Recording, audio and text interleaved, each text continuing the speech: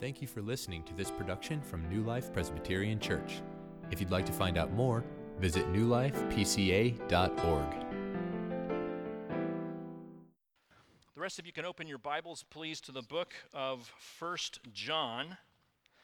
We're in chapter 3.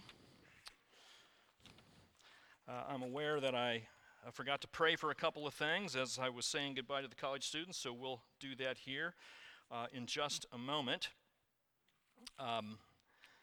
It's been a busy couple of weekends here at New Life. Last couple of weekends.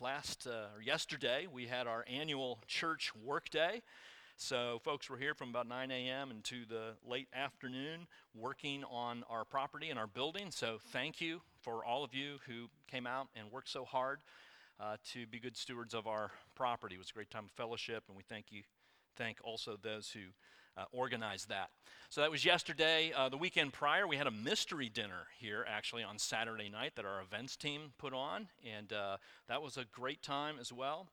The events team put a lot of work into that, and it was definitely a mystery that's hard to explain. You just had to be there really to understand, but they did a great job, and it was a lot of fun. So that was last week. So thanks for all of you who organized these events for our church.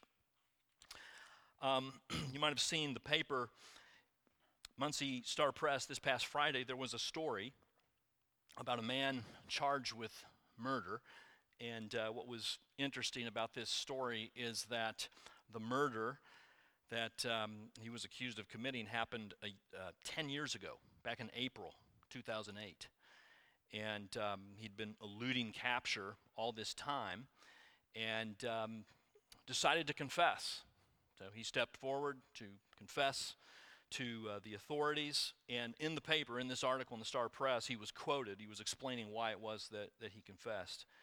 And he said, "It was because I could not have any peace in my life until I got this out." Apparently, this man was tormented by his conscience, overwhelmed with feelings of guilt and shame. Was finding this so intense and so tormenting that he had to get it out, and he confessed and is now charged with murder. This is an example of what we might call a properly functioning conscience.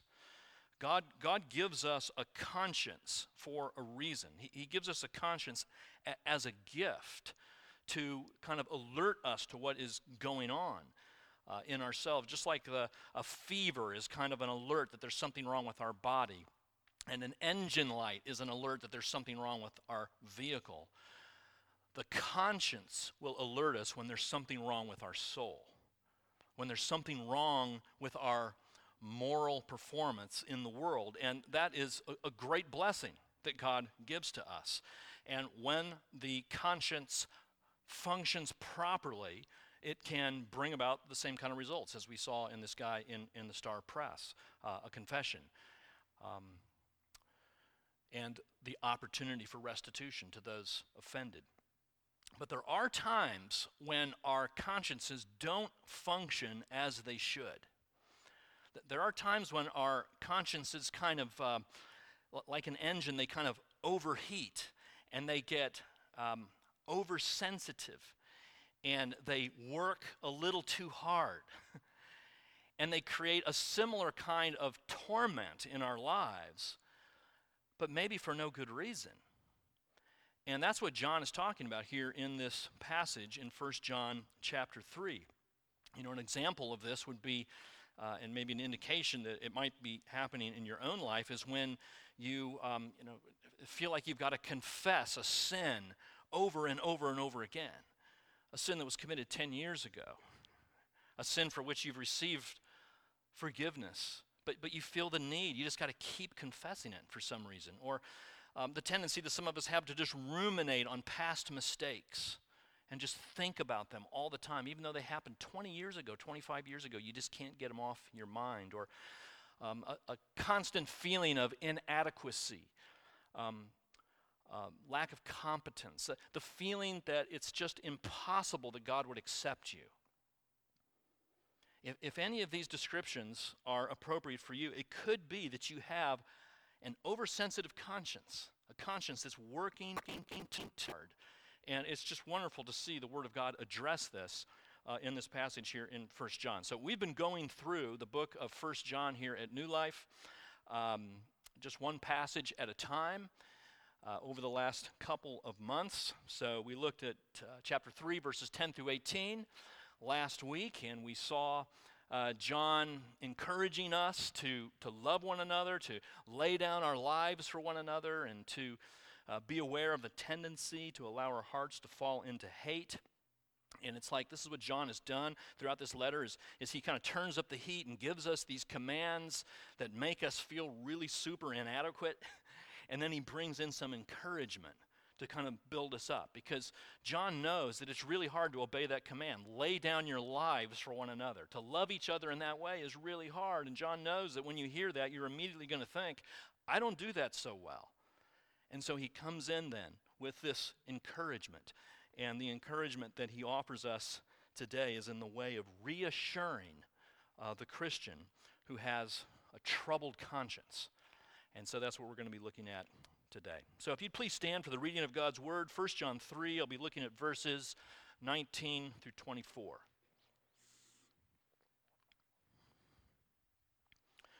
1 John 3, verse 19.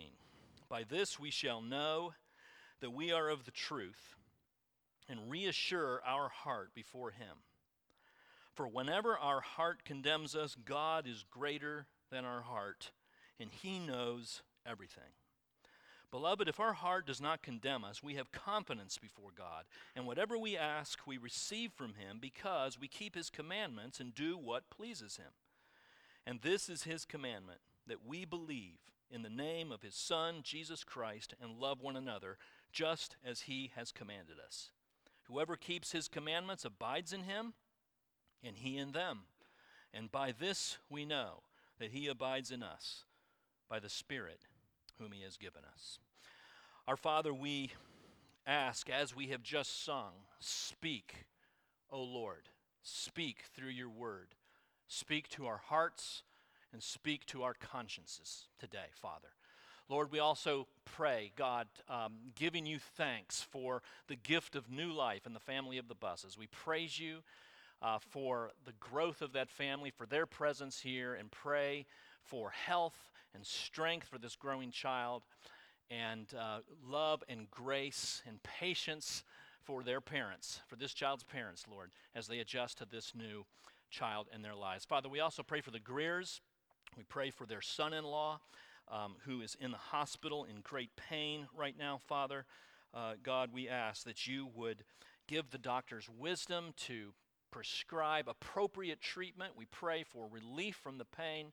We pray for strength for this young man's body and full healing for him, and peace and rest in your sovereign goodness, Lord, for Ron and Bobby Greer. And we pray these things all in Jesus' name. Amen. You may be seated.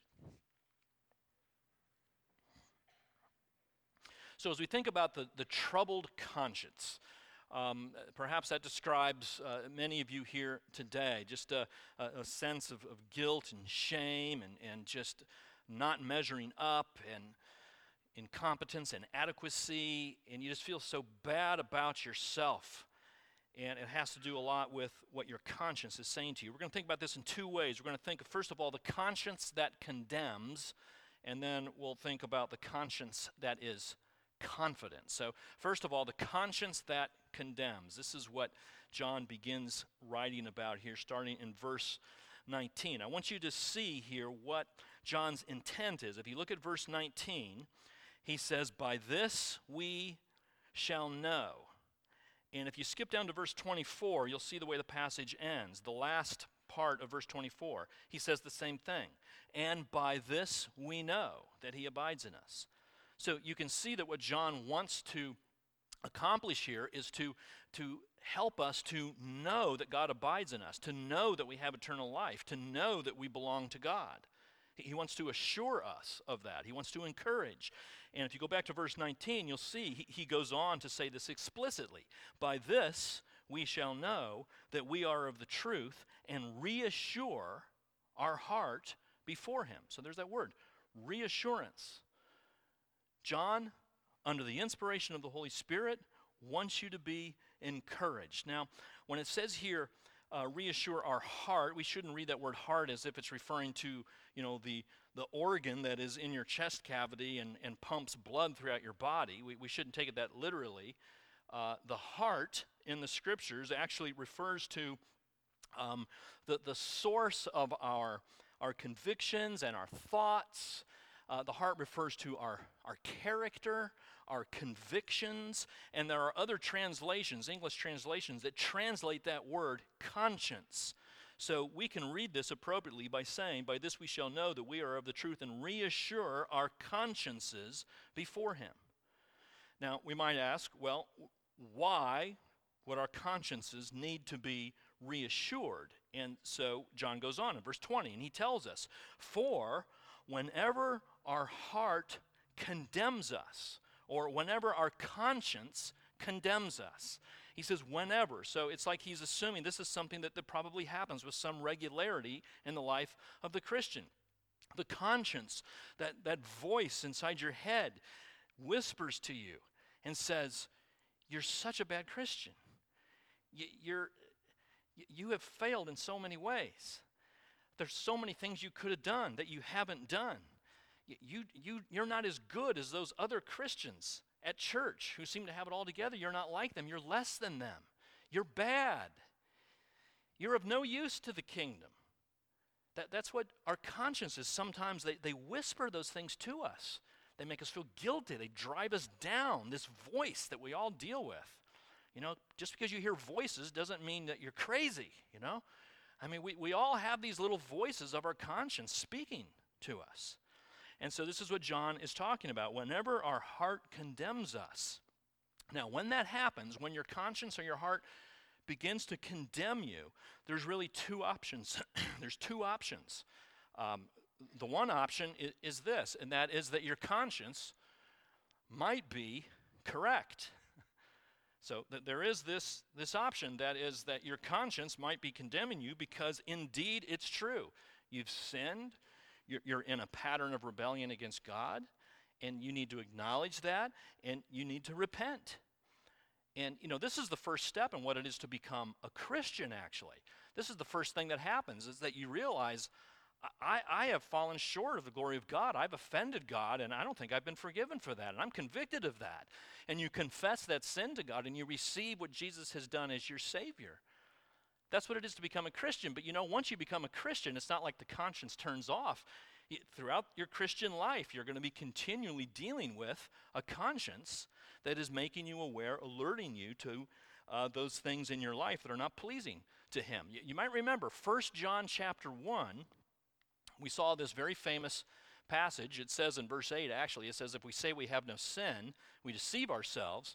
And then it goes on and says, if we confess our sins, though, He's faithful and just to forgive us our sins and cleanse us from all unrighteousness. So there in chapter 1, John is talking about a situation where real sin is present. And the way you deal with real sin is you confess it and look to Christ for forgiveness.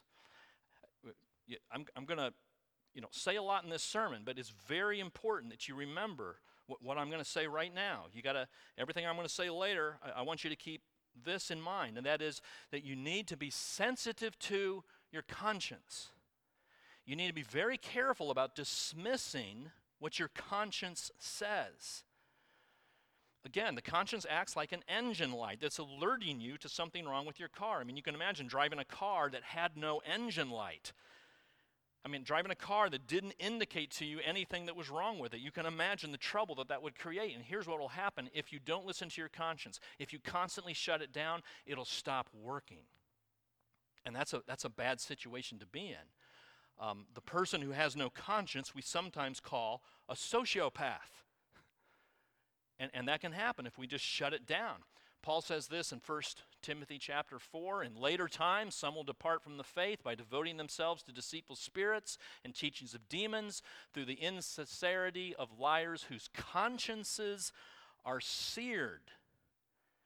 See, it's possible to get to the point where your conscience gets seared. It doesn't function anymore. It doesn't mean anything, and that just frees people to indulge in their evil impulses in destructive ways. So there are occasions when your conscience says certain things and your conscience is correct, and you need to listen to that.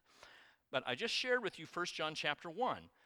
If we say we have no sin, we deceive ourselves. If we confess our sins, God's faithful and just to forgive us our sins. That's what happens in chapter 1, but we're in chapter 3 now. Chapter 3 is different than chapter 1, and notice, if you look at verse 20, how does John handle this? He says, for whenever our heart condemns us, we should confess our sins. I mean, it doesn't say that. Whenever our heart condemns us, he says God is greater than our heart. So, because John doesn't tell us in verse 20 to confess what the conscience is telling us, what that suggests is that the conscience is not functioning properly in this case. And that's why John is saying that there's not a sin to confess here. And so that leads to the second option. In one respect, your conscience might be correct, but it's also possible, friends, that your conscience might be incorrect. It's possible that those voices that your conscience are saying are not speaking truth to you. I mean, this is very important to understand. A condemning conscience does not always mean that you're in sin. A condemning conscience does not always mean that you're living a life displeasing to God.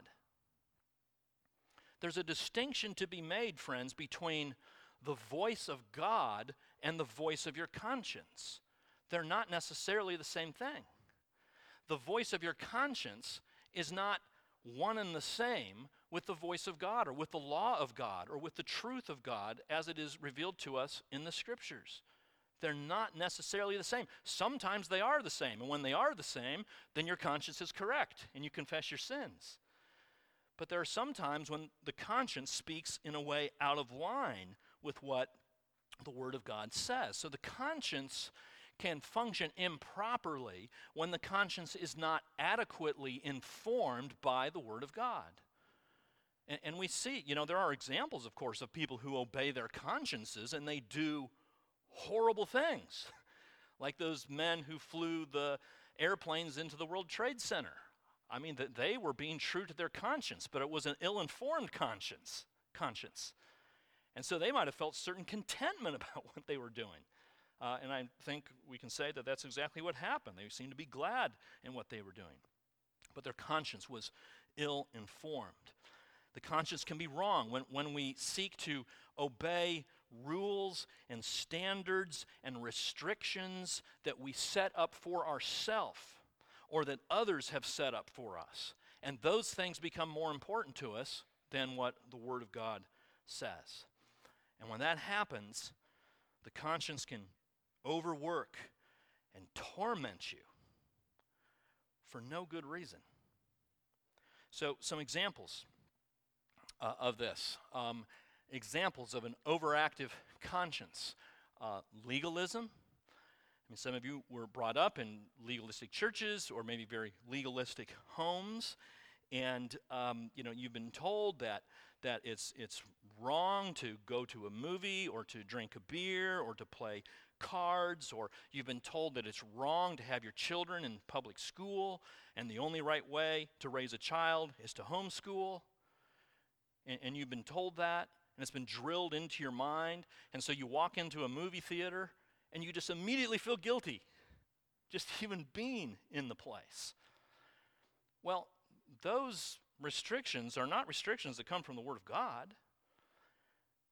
These are things that have been imposed upon you that are outside the Bible and have jacked up your conscience so that your conscience is now condemning you for something that's not actually displeasing to God. Now, of course, there are some movies you could go to that probably would be displeasing to God, but merely entering a movie theater is not a sin against God. Legalism is one source of an overactive conscience. Perfectionism can create an overactive conscience. That is, we set up standards for ourselves, like maintaining a diet in a particular way, or maintaining an exercise regimen of some sort, or maintaining a certain level of excellence in the classroom. You got to get an A on every single test, and you get a B and you feel condemned because you got a B, and your conscience is condemning you for being no good because of your B. Well, there is no requirement in the Christian life to get A's on all your tests and A's on all your classes.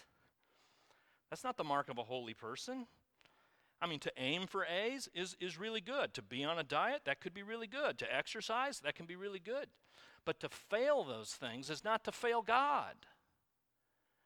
And perfectionism can lead to a guilty conscience that happens when we fail to obey these standards, these gods, I might say, that we set up for ourselves.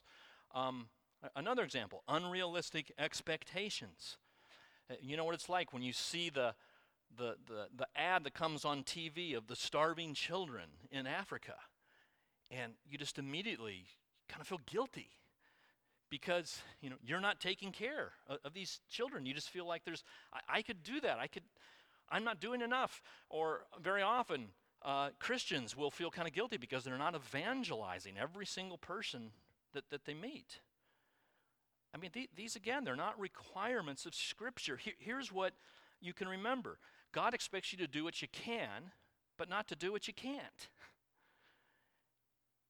And you can't feed all the starving children in Africa. You can't. Now, that ought to be an effort that someone is paying attention to, and perhaps we can contribute to that, and we probably should, but it's not up to you, one individual, to solve that problem or take care of that. The conscience can be incorrect, and when the conscience is incorrect, I want you to see what John says here. Verse 20, again, whenever our heart or whenever our conscience condemns us, look what he says.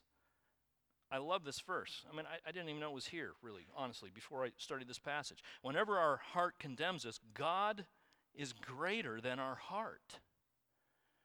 See, what that means is that what God says is true about you is more true than what you say is true about you. What God says is true of you trumps what your conscience says is true about you. God's love for you is much greater than any kind of feeling you might have about who you are and how you performed and what you've done in your life. God's word is authoritative. God's word tells you who you are. And if you're a Christian, you're a child of God. You are righteous in His sight. There is no condemnation for you.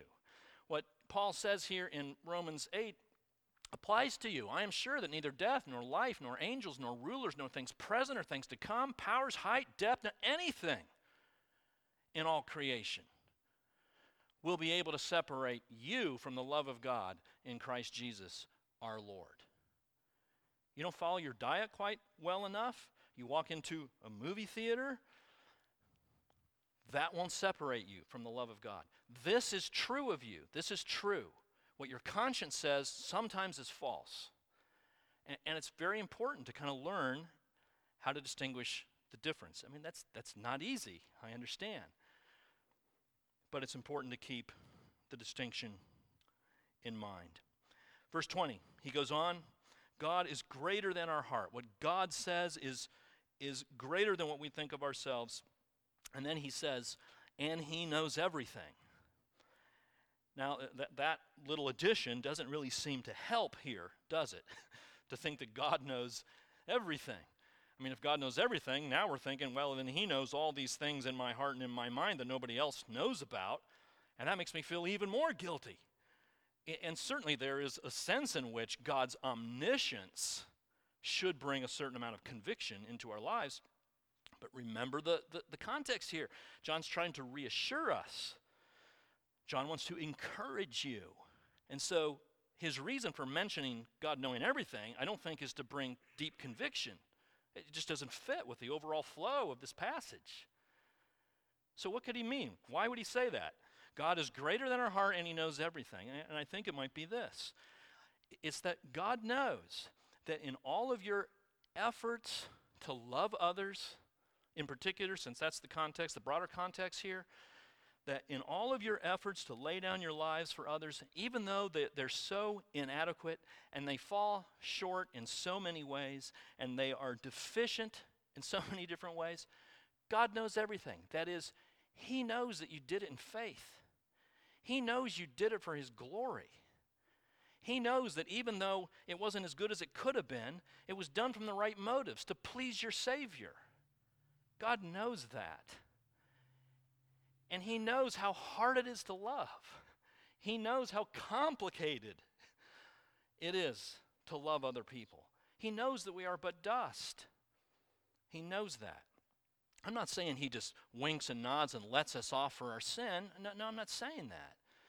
But there's a certain sincere desire to please God that might not necessarily show outwardly. And others don't see that, but God does. So there's a conscience that condemns. But secondly, there is the conscience that is confident. That there's a confident conscience. So look at verse 21. Beloved, if our heart does not condemn us, we have confidence before God. If our heart does not condemn us. So, well, apparently it's possible to have a clear conscience, to have a heart that does not condemn us. Now, I don't think John's talking here about a seared conscience. The person with the seared conscience, that conscience won't condemn. No. I mean, that's right. But that's not what John is talking about here because of what he says in verse 20. God is greater than our heart, and He knows everything. Verse 21, if our heart does not condemn us, it's not a seared conscience, because we have confidence now before God. The person with the seared conscience doesn't have confidence before God.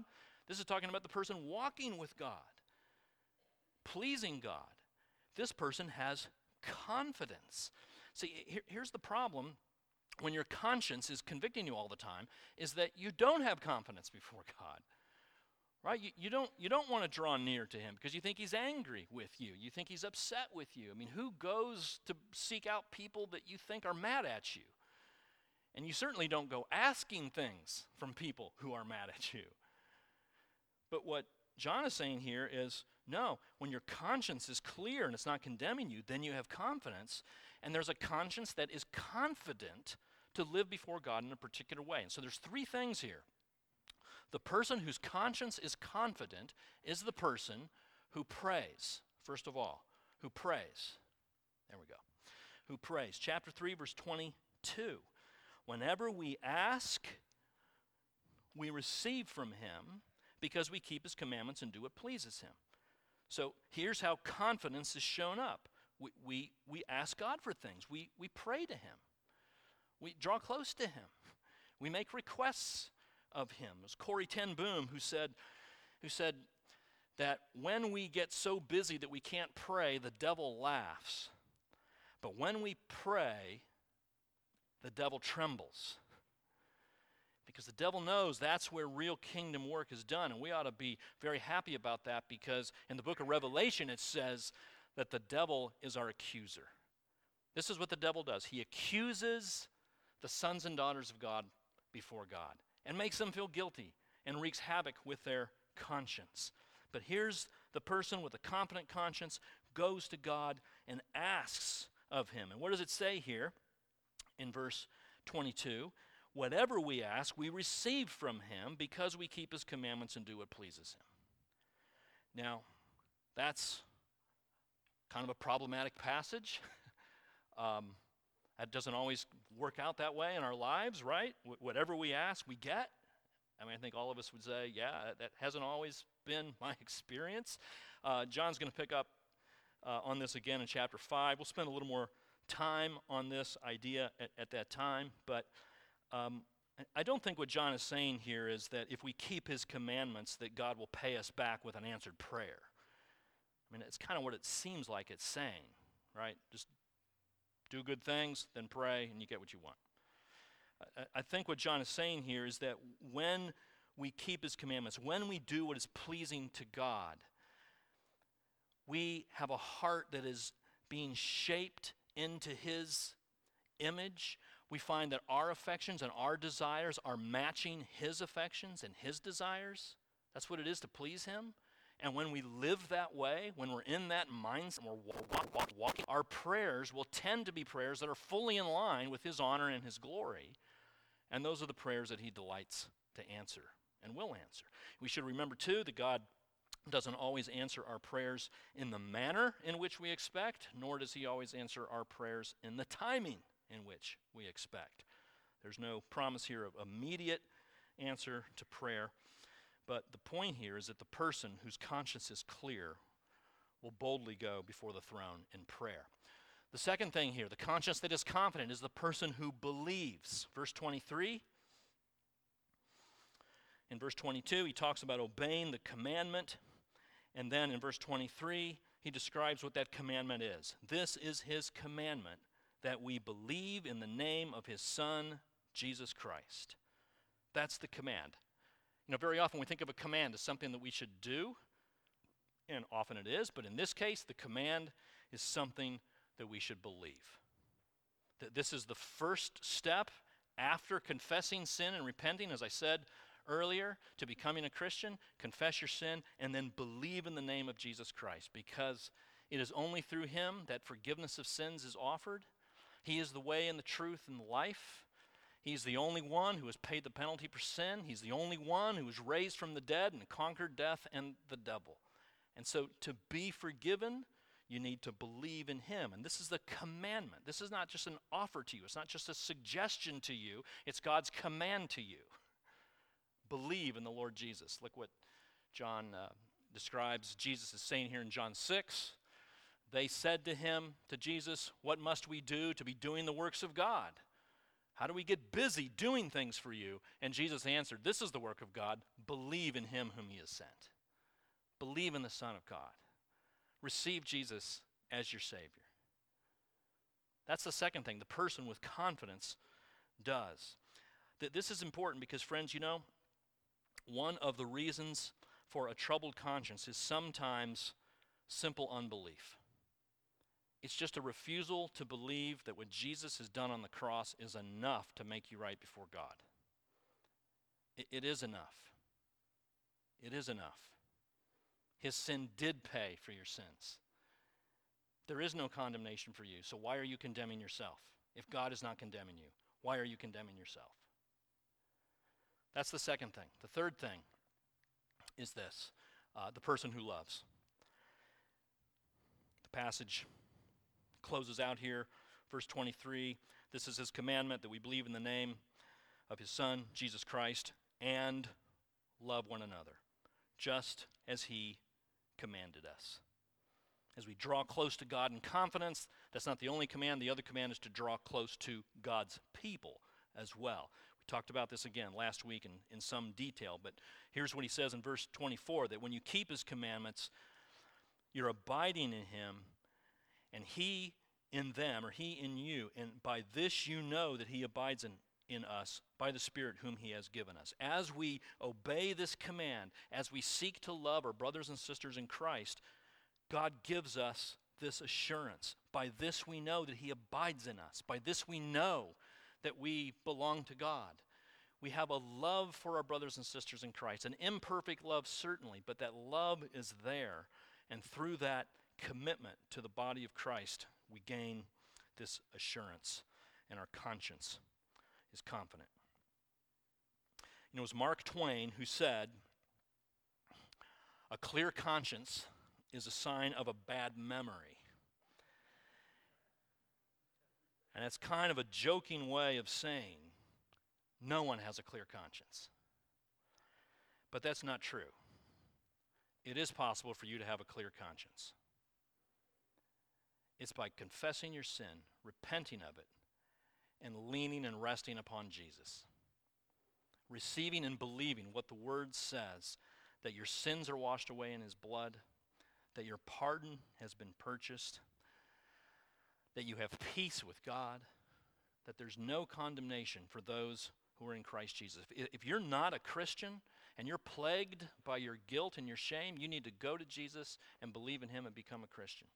If you are a Christian and you're plagued by guilt and shame, you need to go to Jesus and receive forgiveness that he will gladly offer to you And you'll have the blessed assurance that makes being a Christian so sweet and that we're about to sing about. Let's pray. Father, we thank you that you do give us assurance. We thank you, Father, that you want to assure us, that your heart is that we wouldn't live in discouragement, that we'd live in hope, and that we would come to you confidently. Thank you, Father. Help us to know how to discern when our conscience is correct from the time that our conscience is incorrect. Please help us. That requires wisdom. It requires your Spirit. So bless us and give us the blessed assurance that we sing about now. In Jesus' name, amen.